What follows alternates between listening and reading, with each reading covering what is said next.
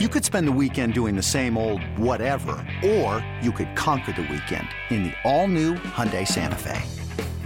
Visit HyundaiUSA.com for more details. Hyundai, there's joy in every journey. Western and Southern Financial Group. Put our financial strength behind you. It's easy to get started. Visit westernsouthern.com.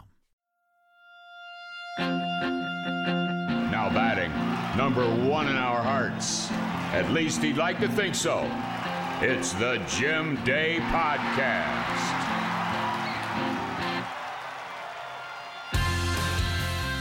A pleasant hello to everyone out there in podcast land, and thank you so much for checking us out and clicking on this bad boy.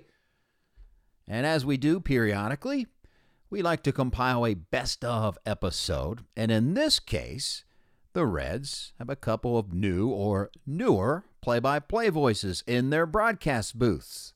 That being Tommy Thrall on the radio side, John Sadak on the TV side, who both of which sat down and had some very insightful conversations. And what you are about to hear is the best of both of those podcasts. We're welcoming in someone today that is now, I proudly call him colleague. And he is new to the Reds television network, we'll call it, Bally Sports Ohio, to be more official. And that would be John Sadak. How are we doing? I am great. I've always seen your palatial estate, your executive office studio from afar. Here we go. Inside of it, on the throne is its own piece of wonder. Where is John Sadak from? Where were you born? So, by the way, this is going to be good for me because we've gotten to know each other a lot, and we've talked a lot, obviously. We work together and spend a lot of hours together, but I don't truly know you yet. So this is going to be good for me, too. Like, I don't have any idea where you were born. This could be a scary experience. I was born in New York City. My family is all from New York, from my mom's side, from the High Bridge area of the Bronx, right by Yankee Stadium. My dad began his childhood there, and then they moved to Yonkers. So my mom was still working at a hospital very close to Yankee Stadium, and I was born at the hospital she worked at. But they lived already in northern New Jersey, a town called Edgewater, which is right next to the George Washington Bridge. Yeah. So that's where I lived through almost the end of third grade. That was most of my early formative childhood memories. And then we moved down the shore, as they say in the New Jersey vernacular, not to the beach, down the shore, to Brick, New Jersey, adjacent to Toms River, home of Todd Frazier. There you go, yeah. And that's where I was through my high school days. Very nice. So you say that do you say you're from the Bronx? Do you say you're from New York? Do you say you're from New Jersey? Well, to be honest, these days I say I'm from Delaware because I've lived there for the last 15 years. Yeah. That's where our daughter was born. I say that I grew up in New Jersey and I've lived in Delaware for the last 15 years before moving to Cincinnati. But you could sound tougher if you say I was born in the Bronx. I suppose. Technically, I was actually born in Manhattan. It was the very upper reaches of Manhattan. There you go. So every time I hear Manhattan, though, I think of the Muppets and the Muppets in Manhattan. Gil and Phil and Kermit. Kermit the Frog. That's pretty good. That was just off the top of my head, actually. Wow. So you're a Yankees fan, which makes you very spoiled.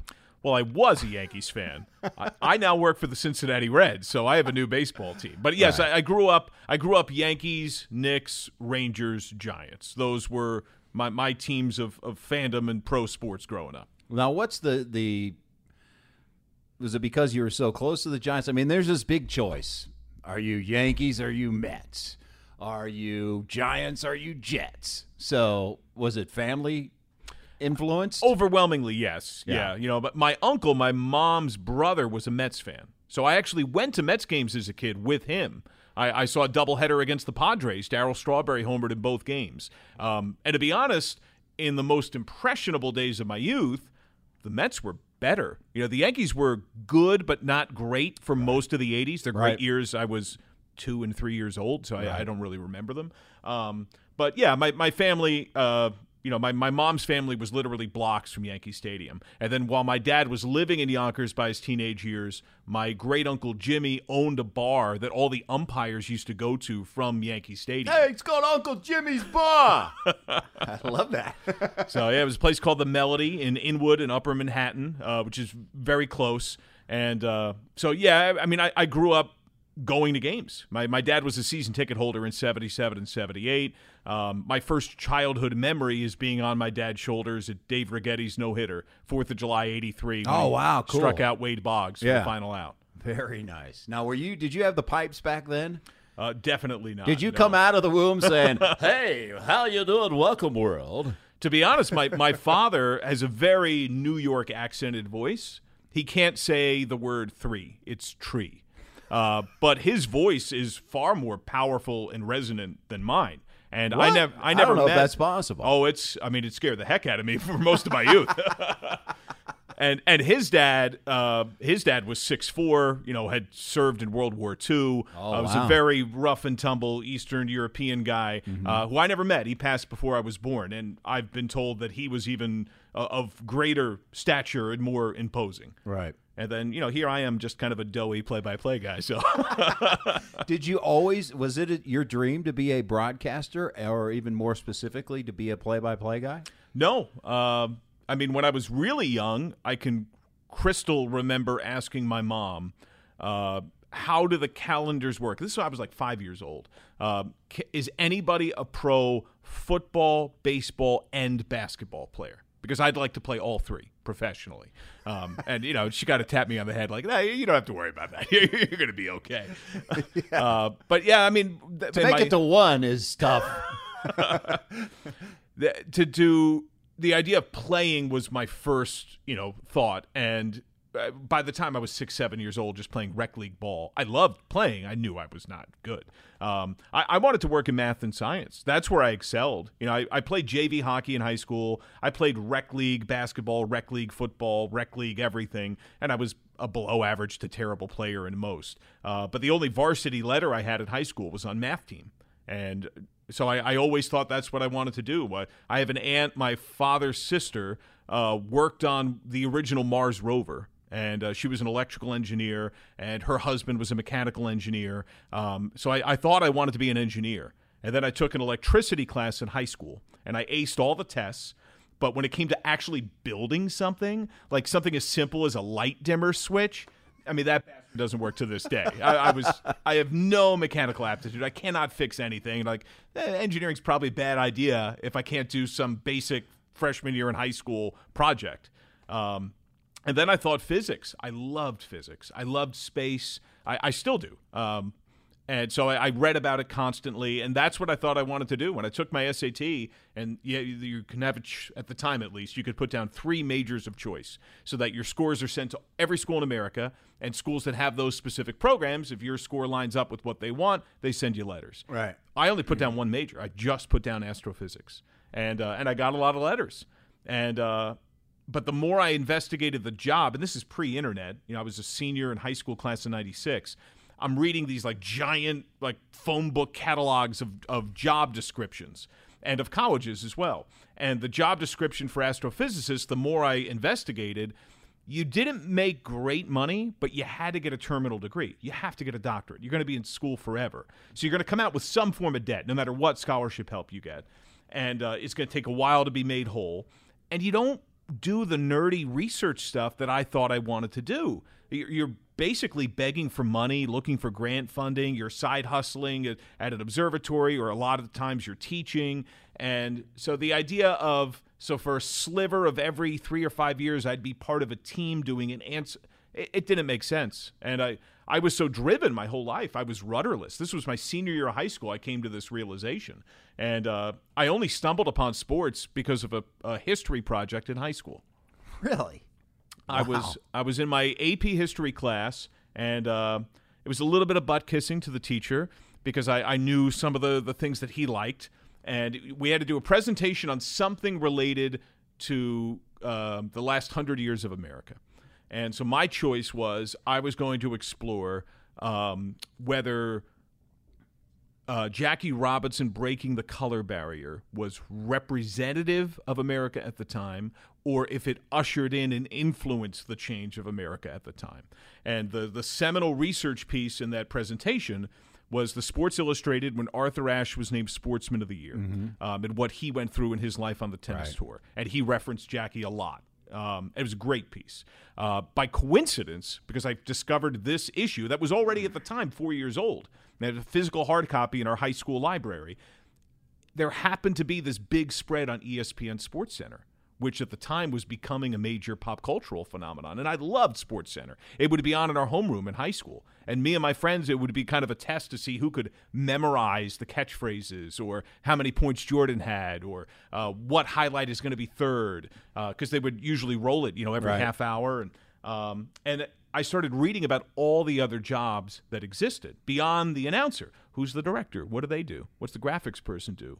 And then there was a sidebar column that included a lot about the production assistant. Lowest rung on the totem pole, making no money, hustling your butt off, working 80-hour weeks. And that was my aha moment. I said, I know I can do that job, and I know I can get that job. I could realize even then that nobody stays in that job for an appreciable amount of time. You move up or you get out. So if I just knock on the door long enough, it might take until I'm 23, 25, whatever. I can get in. Right. And if I can get in, then I can move up. And my dream would be to be on air, but I would readily love just to work covering sports, whether I'm a camera person or a producer or an associate director, whatever. I just want to be part of it in some way, and that's when I decided that's what I wanted to do. Wow, that's interesting. Well, you and I have a lot in common, the space thing, but we have a lot not in common as well, because I got into broadcasting to avoid the math classes, the tough ones at least. I mean, I just fully admit it. I looked at the curriculum, I'm like, there is no way I'm surviving in that algebra class, physics, no chance, this, no way. So, like, oh, communications, oh, beautiful, just the basic math classes. Yes, I'm in. Has it been what you expected? Better. Better, really? Better, yes. In what ways? It's so invigorating to do games every day that people care about. Yeah. Working nationally gives you a taste of that to some extent too, but you're not dealing directly with the fan bases in the same way, so it's a little more detached. You just have them part-time for that night. You're kind of parachuting in. You're doing a ton of research. You're invested. You care. But then it's on to the next game. Then you're back home. Yeah. Where this is a way of life. This is what I hope to do until I die and they drag my carcass out of the booth. I love doing this, and to me that's one of the biggest differences between Major League Baseball and the minors. And I loved calling minor league baseball. It's a great training ground, but the games don't have that same heft in any way. It's the import. Even if your team is bad and they're losing or they're great, it doesn't matter. Every game matters. The plays matter. Yeah, no doubt about it. I wish you got to experience the real opening day at Cincinnati. And I hope next year, fingers crossed, that we get a parade, we get just all the festivities, we get a full house. I just hope it happens. However, until you experience that, what was opening day like? First of all, you had that red jacket on. It was like, wow, check him out. He's in that bright red jacket there. I walked in, I'm like, oh, what Reds Hall of Famers in here? Oh, it's John. So you're in a Major League booth. It's opening day, and your broadcast partner is a Hall of Famer, Barry Larkin. Did you have to take a moment? Was there any moment where you're like, wow? Oh, yeah, pretty much the whole day. I mean, it's probably, and I think maybe you would share this, I would akin it most closely to my wedding day. And those cliches about how the day goes so fast, make sure you take the time. It was almost a carbon copy like that, and that same, heartbeat flutter and that sense of affection and love, in this case for a vocation and a sport that I've adored from, childhood, even though I didn't want to be an announcer. I didn't want to be an announcer in large part because I didn't think it was attainable. I didn't think that was a realistic goal. But I always loved watching the announcers. I loved the drama that they could set up and deliver. Both the local guys in the greater New York area and the national voices. It didn't really set in. I almost had an out-of-body kind of, experience with it until I started getting flooded with text messages and emails from friends that were sending screenshots of me alongside Barry Larkin. Right. And kind of seeing it third person that way was like, holy cow, this is really happening. When did you realize, was it like the second broadcast where you realized, like, this is so cool doing games with Barry, but the rest of the crew, God, these guys are nerds. It was really, my goal the entire time has been to be on the Jim Day podcast. That was from You're already on it. You don't have to butter me up. You're already here. We have a great crew. And that's one of the other things that I get spoiled with in a good way. Because even working nationally, it can vary wildly, city to city. Oh, yeah. How many games are going on that night? You have some great crews and awesome people, and then sometimes there's a weak link in some way that everybody. And this is more for the truck, but then even as the announcer, you can notice or it impacts the game in some way. And our crew is not only sensational at what they do, in the detail of how they cover the game and their working knowledge and immediate, frame of reference for how things shape up. But they get along. Like, we can give each other crap and, we can have fun with each other. And I love that. I love that it is a sense of family. Yeah. Well, you went from buttering me up to talking about the weak link. Like right away. It's very hurtful that we went that quickly. What do you think? I ask this with all due respect, but Northeast people have this reputation of maybe being a little harder edged. Cincinnati's kind of laid back, it's Midwest. So what are your impressions of the town? I love Cincinnati. It actually feels a lot like Delaware. Yes, the great, especially northern New Jersey, where the first part of my childhood was. Yeah. That's what it is. It's an extension of New York City. Right. It's head down. I'm going where I'm going, and it's not with any like injurious, Yeah, no, I don't. I like I said, I mean it with all due respect. But it's just a different. It's very matter of fact. I mean, when I first moved to and lived in Atlanta.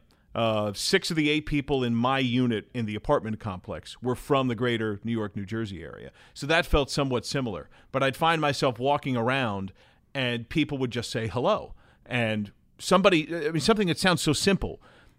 To me, when somebody I don't know engages me that way on the street, I immediately get defensive. Like, what's your angle? Is there somebody else? I start looking around. I don't think I should respond. They're just saying hello. They're just saying good morning. Right. There's no other purpose to just being nice.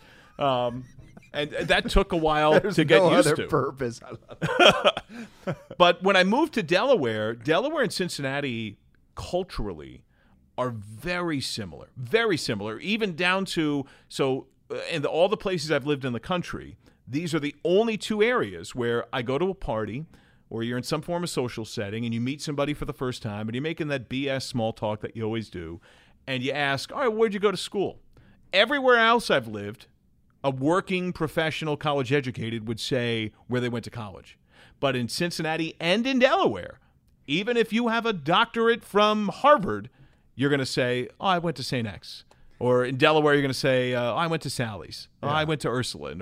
And there's an identity that comes with that high school affiliation. Yeah.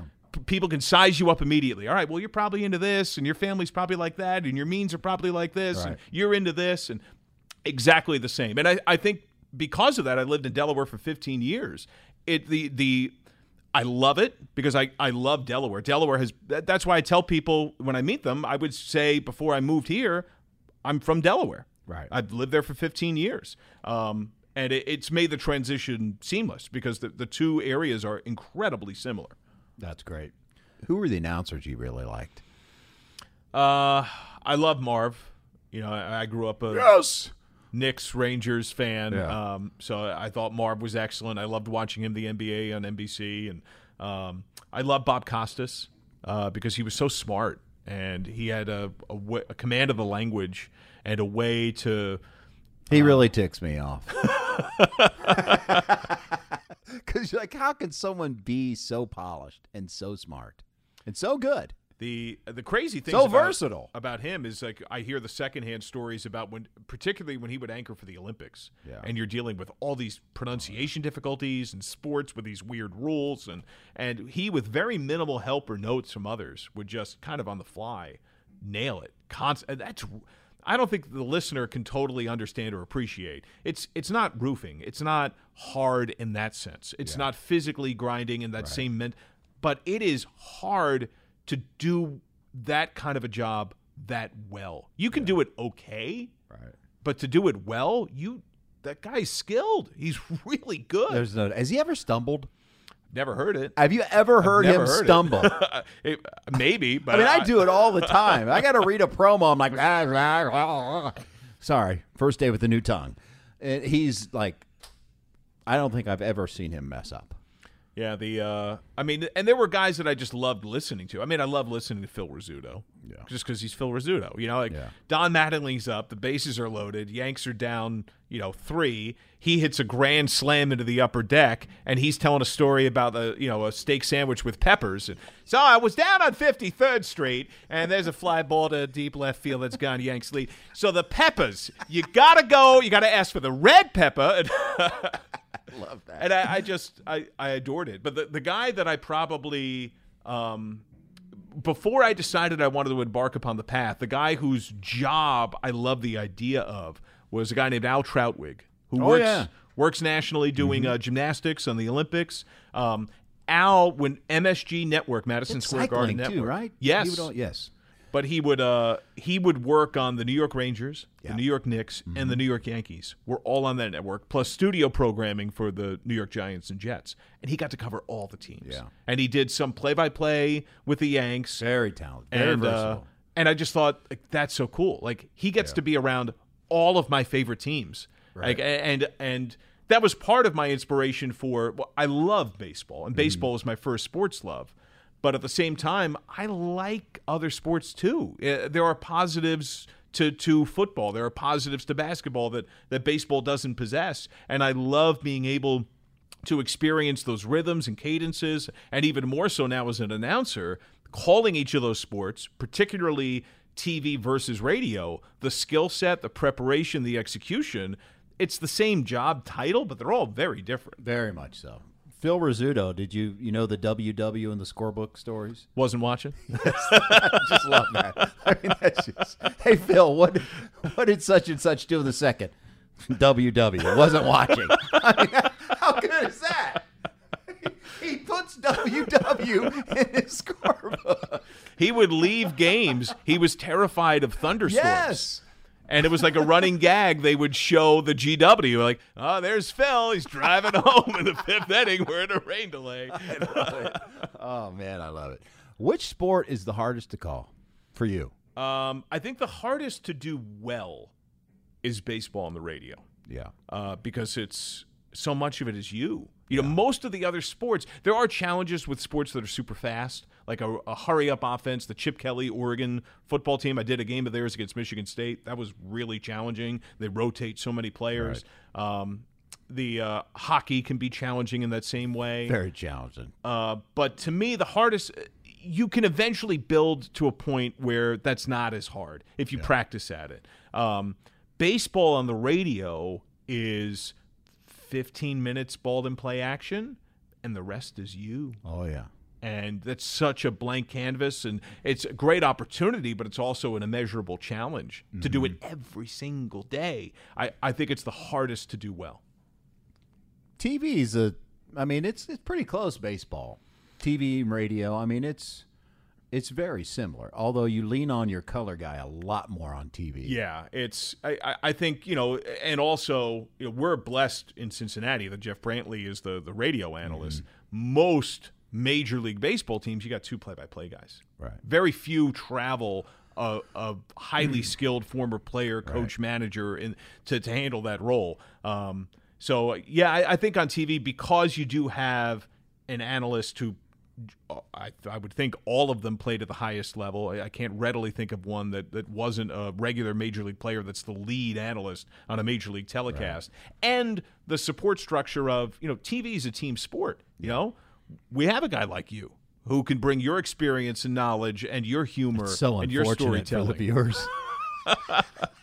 This guy, you're listening to this podcast that you love Jim Day as much as me, and it's his self-deprecation that endears him to us all. Well, that's another thing that we have in common, because you're very self-deprecating as well. I mean, I'm self-deprecating because, honestly, look at me. You get it, right?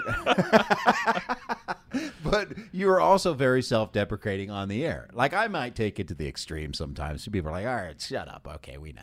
You get it. But it kind of makes you human, though. It does. I think number one, that's just kind of what life in my house was like. Like our dad was always poking at us. I'm the youngest of 5. He still got killed.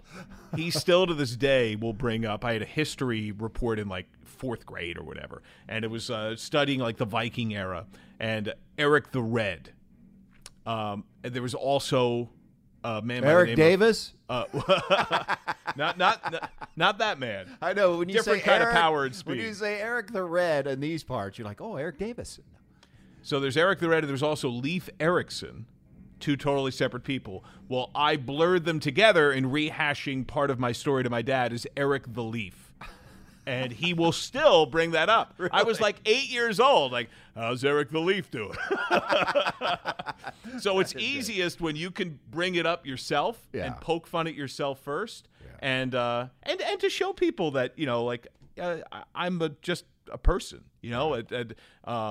I also think in the clubhouse life, and this way better than I do. You've lived it. The Major League clubhouse to me is way different than what I've largely vaguely experienced. Remember it. We got to get you back in there. Don't get me going, but goodness gracious. But it's to the outsider, to the undoctrinated, it's rough. Yeah. And the truth is, it's not. The more you're there and the more you wear it and the more you show you can give it back and you ride that right line and you're respectful about it, but you stand up for yourself, it actually is a very welcoming, fun, awesome place. Oh, yeah. But to the outsider that watches one interaction, it can look and you kind of need to be that way. Yeah. Life is full of questions. Like, when should I start thinking about life insurance? But however difficult these questions may be, Western & Southern can help you answer them. Backed by over 130 years of experience, together we can look ahead to leave the unknown behind. Western & Southern Financial Group, life insurance, retirement, and investments. Products issued by member companies of Western & Southern Financial Group, Cincinnati, Ohio. We're going to the dark side. As one Hall of Fame broadcaster used to say about the TV side was the dark side. Well, I'm going to reverse it and say we're going to the dark side. We're going to the radio side today.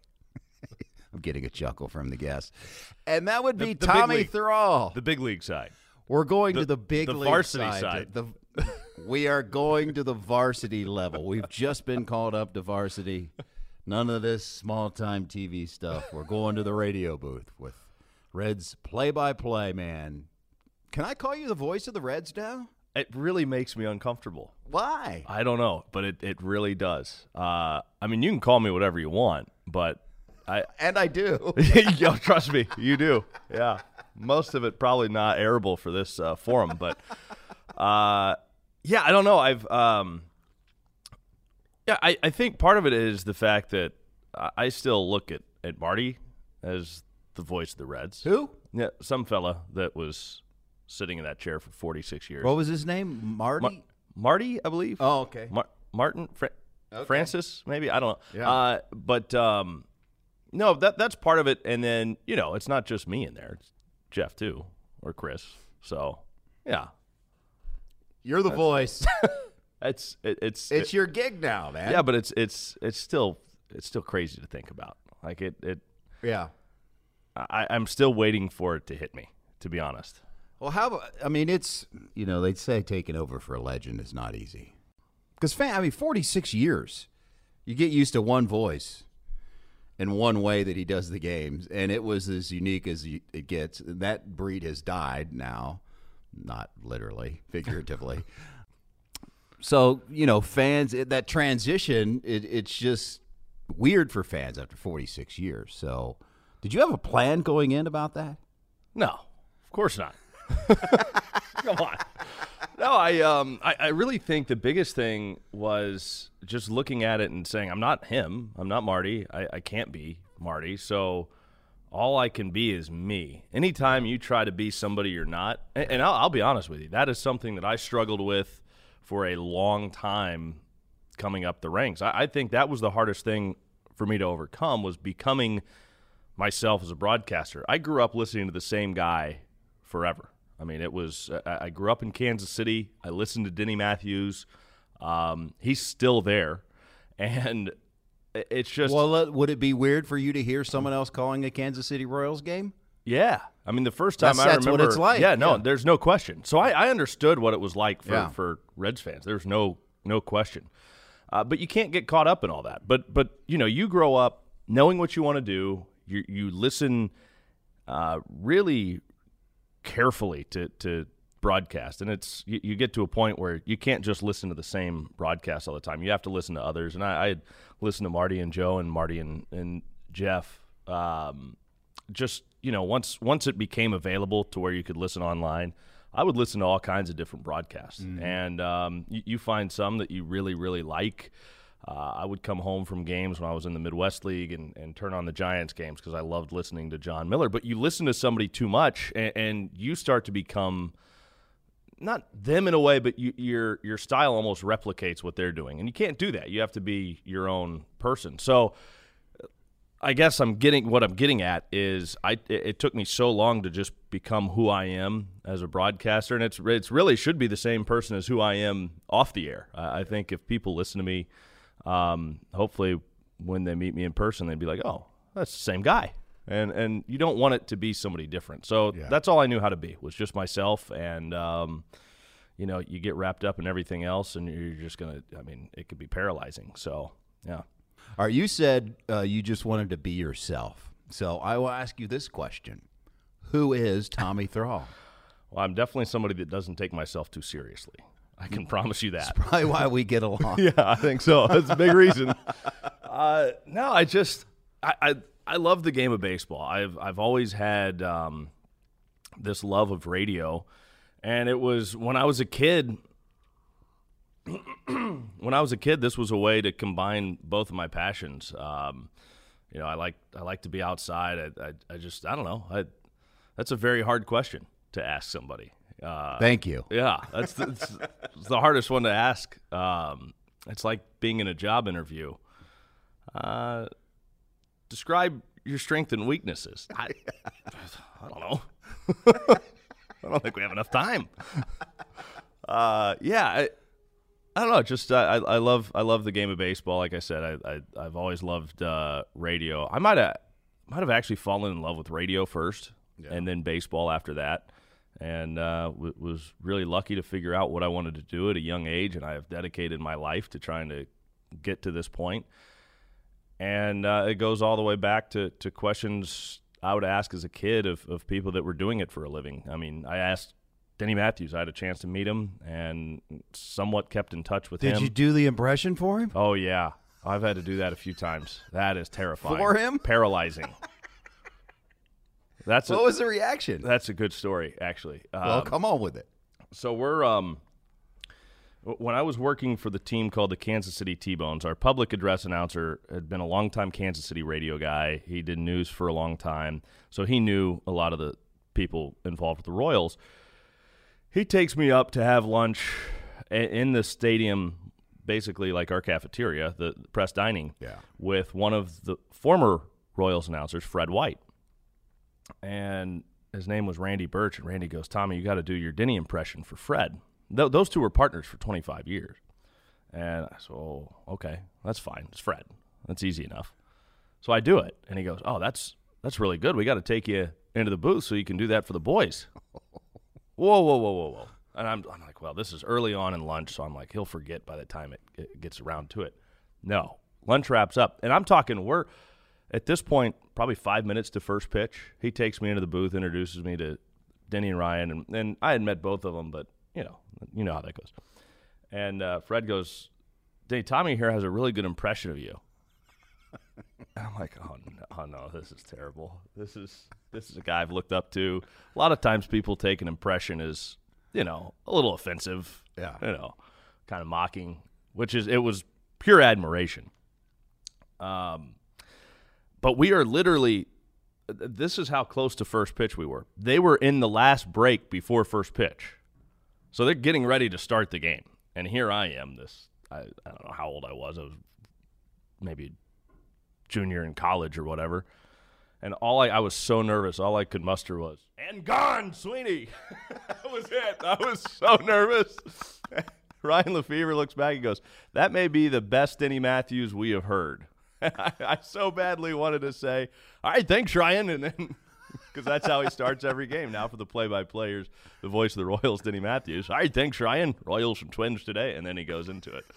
But I was so nervous. I was frozen up big time. Were you nervous opening day? What would it be? Last year, I guess.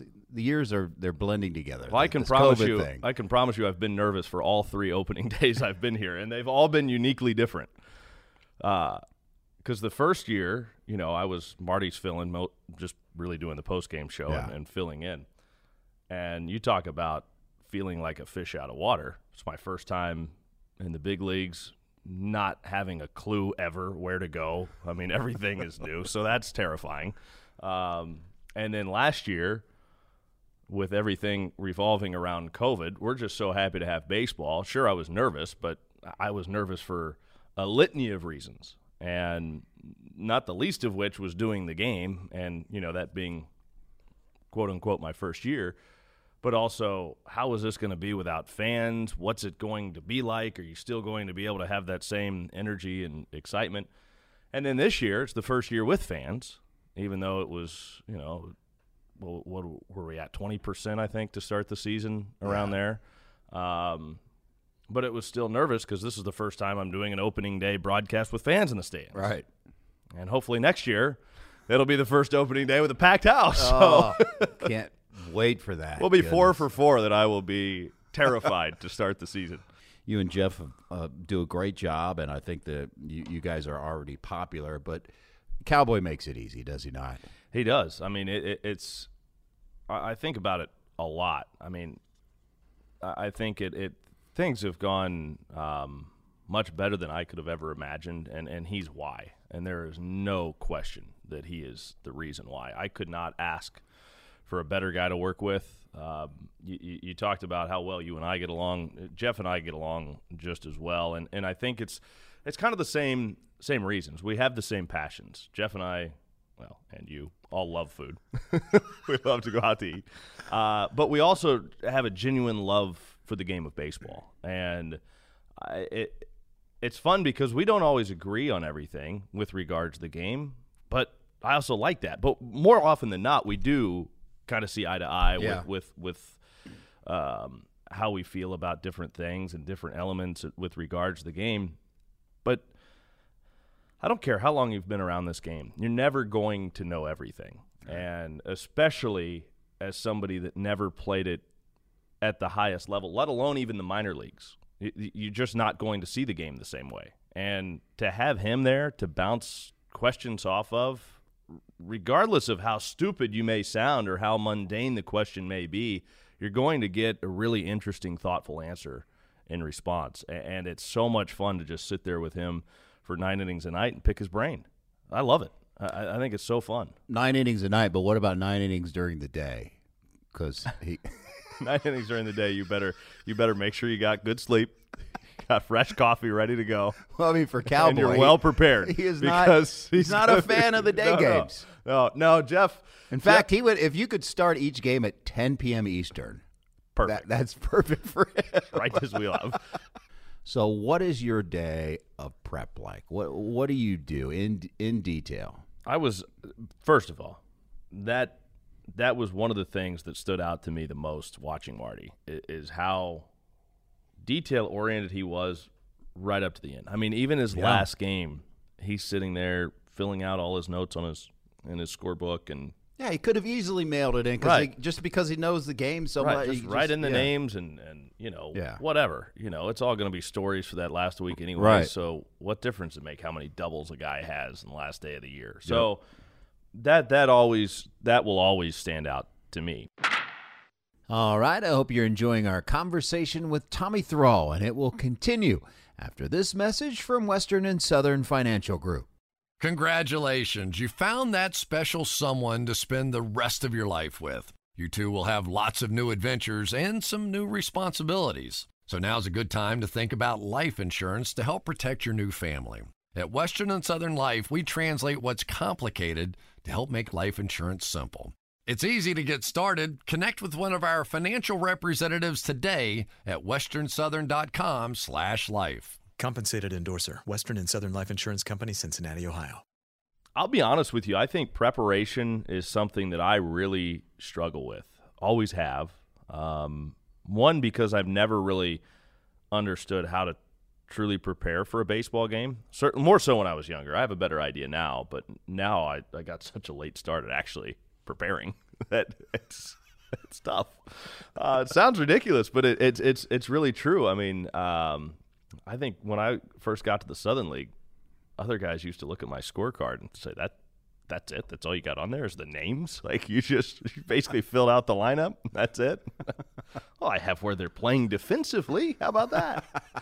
But no, all kidding aside, I mean, I have ramped it up, obviously, since then, but it was really while I was in the Southern League that I really dove in on preparation and really started to take it more seriously. And I get really embarrassed if there's information on a player that I was at least not aware of in some way or another. Now, I don't get everything in.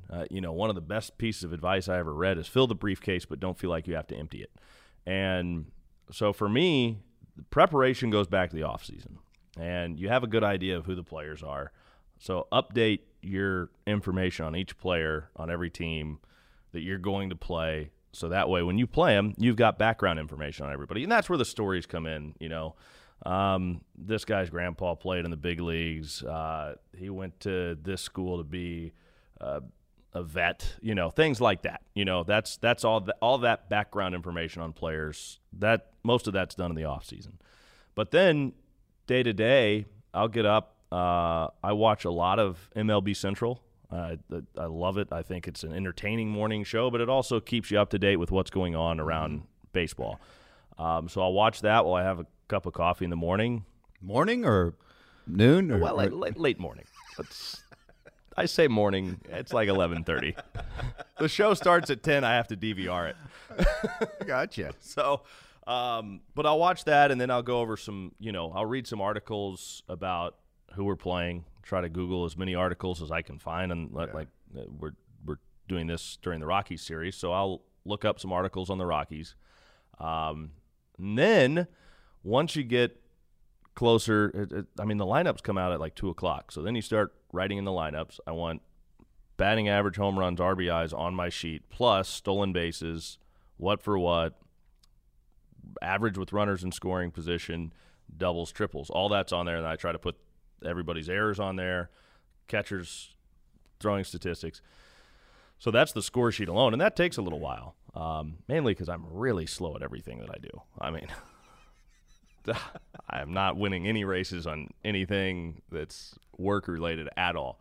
So that takes a little while, and then I'll read up on the starting pitcher, try to figure out who's hot for each team, because then I want to write notes down, relevant notes on what guys are doing right now on my score sheet. Because like I said, all the background information, that's on my computer. I've got that. That's all. I click on their name, boom, there's all their information. So what have they been doing? If a guy's on a hit streak, I want that in there. If a guy's cold, I want that on there. And then I write that next to their name and their stats on the score sheet. And hopefully by that point, we're ready for baseball. And I like to talk to the other broadcasters, too, once we get back to traveling. What's going on? No, that's team. huge to learn about the other team. That is imperative. It's essential, especially what's going on right at that moment. And we've missed that big time. I don't have everybody's phone numbers around the league. Some of the dark side's traveling. The TV guys, not so much yet. You guys will be there soon. I don't know. I hope. Just makes it tough. We miss you guys on the road. Yeah, I mean, sure you do. Yeah, we do. Yeah. Listen to me whine and cry. Like I have anything to complain about. When you go on the team charter, it is ridiculously nice because it's big plane. It's only the Reds team. You get on a bus at the stadium. They take you right to the stairs. You don't even go in the airport.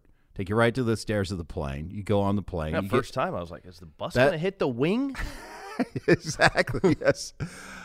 You get off the plane in the city. There's a bus waiting for you. Bus takes you to the door of the hotel. They give you a key to the hotel. You go in, and it's a nice hotel. There's food served on there. Snacks everywhere. You don't have to do the normal TSA type things. It's ridiculously nice. It spoils you. The first time you got on that plane, did you think back to all those bus rides in the minor leagues and think, wow, this is ridiculously nice? Yeah. I mean, talk about feeling out of place. Like you don't want to.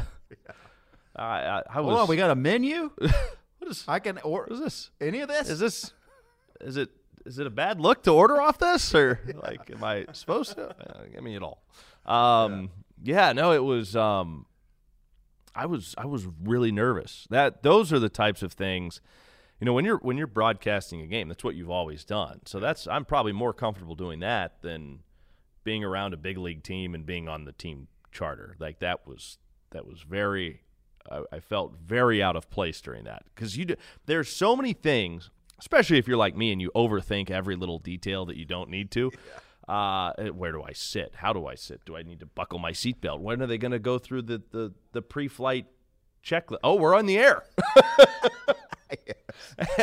and so, it was just it was all very eye-opening to me. And then, you're just kind of walking on eggshells at the same time. So it took me a little while before I finally got comfortable being on a team charter. And now when you go commercially, you're like, I got to stand in line? Wait, what? I have to get my bag checked? What? What's going on? You're going to weigh it? Yeah, you get ridiculously spoiled. Yeah, you do. But you're right. It took a while to get comfortable. And once I got comfortable, then it was a little easier to go back and think, oh, that was a long flight, 5 hours. Oh. We're only halfway to Knoxville by now. Yes. What were some of the longest bus rides? I did. This goes back to college. We did. We would do a spring trip with the college baseball team every year, and I traveled. I did not play baseball, but I did their broadcast and traveled with the. We had a spring trip every year. One year we went to Savannah, from Maryville, Missouri to Savannah, Georgia. Oh, it's like 20 hours. Okay, I don't want to do a month in the minor leagues. And then we did another one. I think it was my last year. We went to Pensacola from Maryville on a bus. You take 2 buses, and it's brutal. But the buses are packed. It's not a sleeper bus. There's this is Division II college baseball. No, you're just hoping the thing runs the whole way there. But once I got into the minor leagues, when I was in indie ball, we would bus from Kansas City up to Winnipeg, up in Canada. That was about 10 hours. Winterpeg, one of the coldest places I've ever been. Yeah, it was nice because it was summertime, and by the time the season started, it was warm pretty much everywhere. But here's the best part. That league, the shortest trip was like 8 hours. Gosh.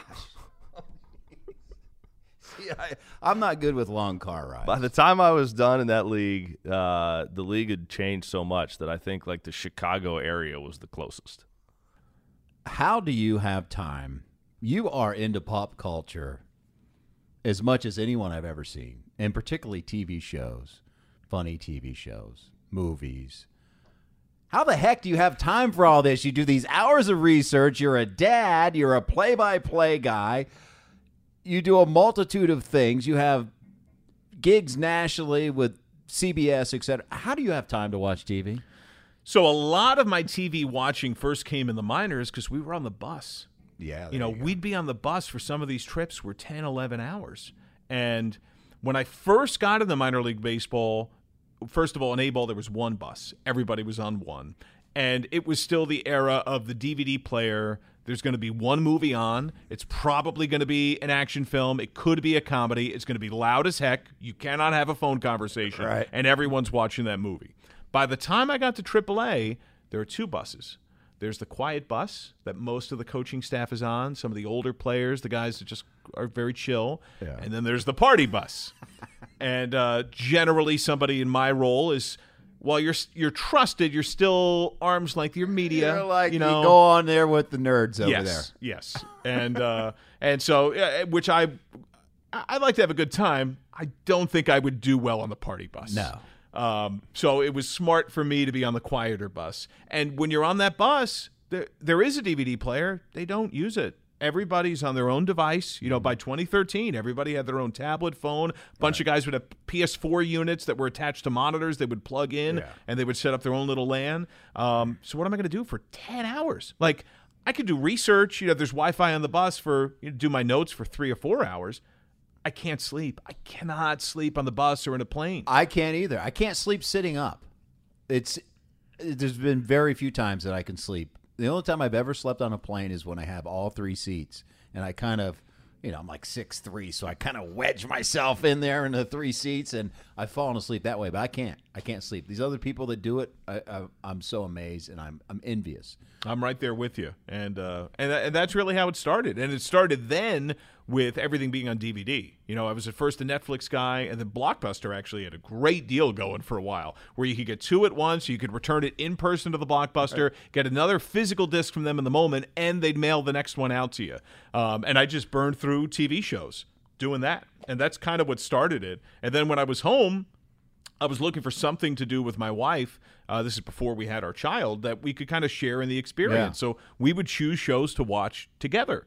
And that would be one of the things we would do for, 1 episode a day or whatever. Yeah. But that's really where it started. And right now, my family's still out east. Our daughter only just finished 2nd grade on Tuesday. My wife is still working for another week or two. So that I have even more time. I mean, especially once. What's helped a ton is once we see the same teams more than once, you get the 3rd Cardinal series, the 4th Cardinal series. I don't have to spend nearly as much time. I'm just updating little nuggets. I don't have to do that same deep dive. Yeah, absolutely. Now, for you youngsters out there, when he said Blockbuster, we're not talking about a Blockbuster trade. Just Google Blockbuster video. Because there used to be a thing where you had to go physically get the disc or the VHS tape in my era. So yeah, it's a little different. All right, let's talk pop culture here. You if you're going to list your top shows, what do you got? All time? All time. Whew. All time. I loved The Wire. Great show. Oh, McNulty, Omar. Yeah. And I was late to the party on The Wire. I was too. I was late. I watched it later. I did not watch it when it was out. And, I should add one other detail is that part of the reason also how I got exposed to some of these shows is the other announcers that were in the minors, because they were going through the same circumstances. Yeah. So we would wind up talking about like, oh, have you seen this series? Oh, this series is amazing. And then a bunch of us in the same league would start watching at the same time so that when we're in each town with each other, we can have open conversations and not worry about the other one not having seen it. Yeah, and that came about as a suggestion from another announcer that opened my eyes to a fantastic I was late world. to the party. I don't know why. I thought it was like a series about prison. Oz was, which was on right around the same time. I got him mistaken. I thought Oz was The Wire for some reason and forever, and then when I started watching, I'm like, how did I miss this show? This might be my favorite of all time. This is unbelievably good. Yeah, that's definitely on my Mount Rushmore. Battlestar Galactica's on there. Wow. The most recent one was excellent. The pilot made for TV movie is sensational. The writing is just incredibly good. I love The Office and Parks and Rec, both sensational. I've rewatched each multiple times. You're a South Park guy, I know, right? I do like South Park. I love The Simpsons. Family Guy and South Park. There's no reason why you can't like all of them. Yes. There are people who are in some camp. It's so stupid. It really is. Yeah. I thought South Park is a show that was amazing and groundbreaking. I was in college when I remember watching like the short about Jesus and Santa fighting, and it was like hysterical, and it was irreverent and very vulgar and crass, but it still had some smarts to it. And then it did, in my opinion, it kind of petered out. I stopped watching, and then they found a way to turn around the shows so fast that they were hitting super topical ideas, and I don't know how it'll hold up for repeat viewing years and years from now, but it got great again. Yeah. No, it really did, because they started, and they're really good at what's going on then in society to mix that in. They're just, the brilliance of the writing is fantastic. It got a lot smarter. Yeah. A lot smarter. I mean, Simpsons did too. Simpsons was pretty sophomoric, and it was really centered around Bart, and Cowabunga and Don't Have a Cowman, and I loved it. And, I watched it on TV when it first came on. It was Tracy Ullman, and then when it got a standalone spot, and then they shifted the focus to Homer. And then it got a lot smarter. And the people that wrote on that show are next level amazing. Yeah, it's unbelievable. It really is. So another best of in the books. And once again, thank you to Tommy Thrall and John Sadak for the time they gave this podcast. And the biggest thanks, though, goes out to you for, again, bringing us into however you listen to podcasts. We thank you so, so much. And until next time, we'll see you on down the road, everyone.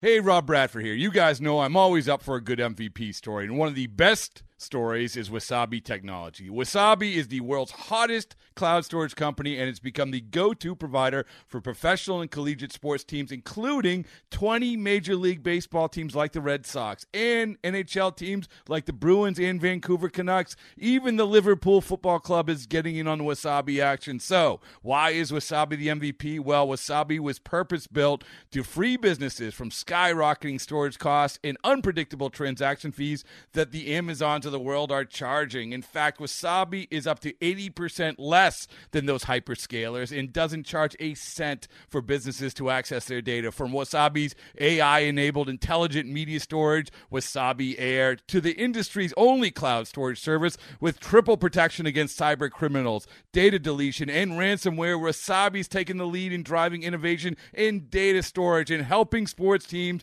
to unleash the power of their data. Wasabi, another Boston-based championship team.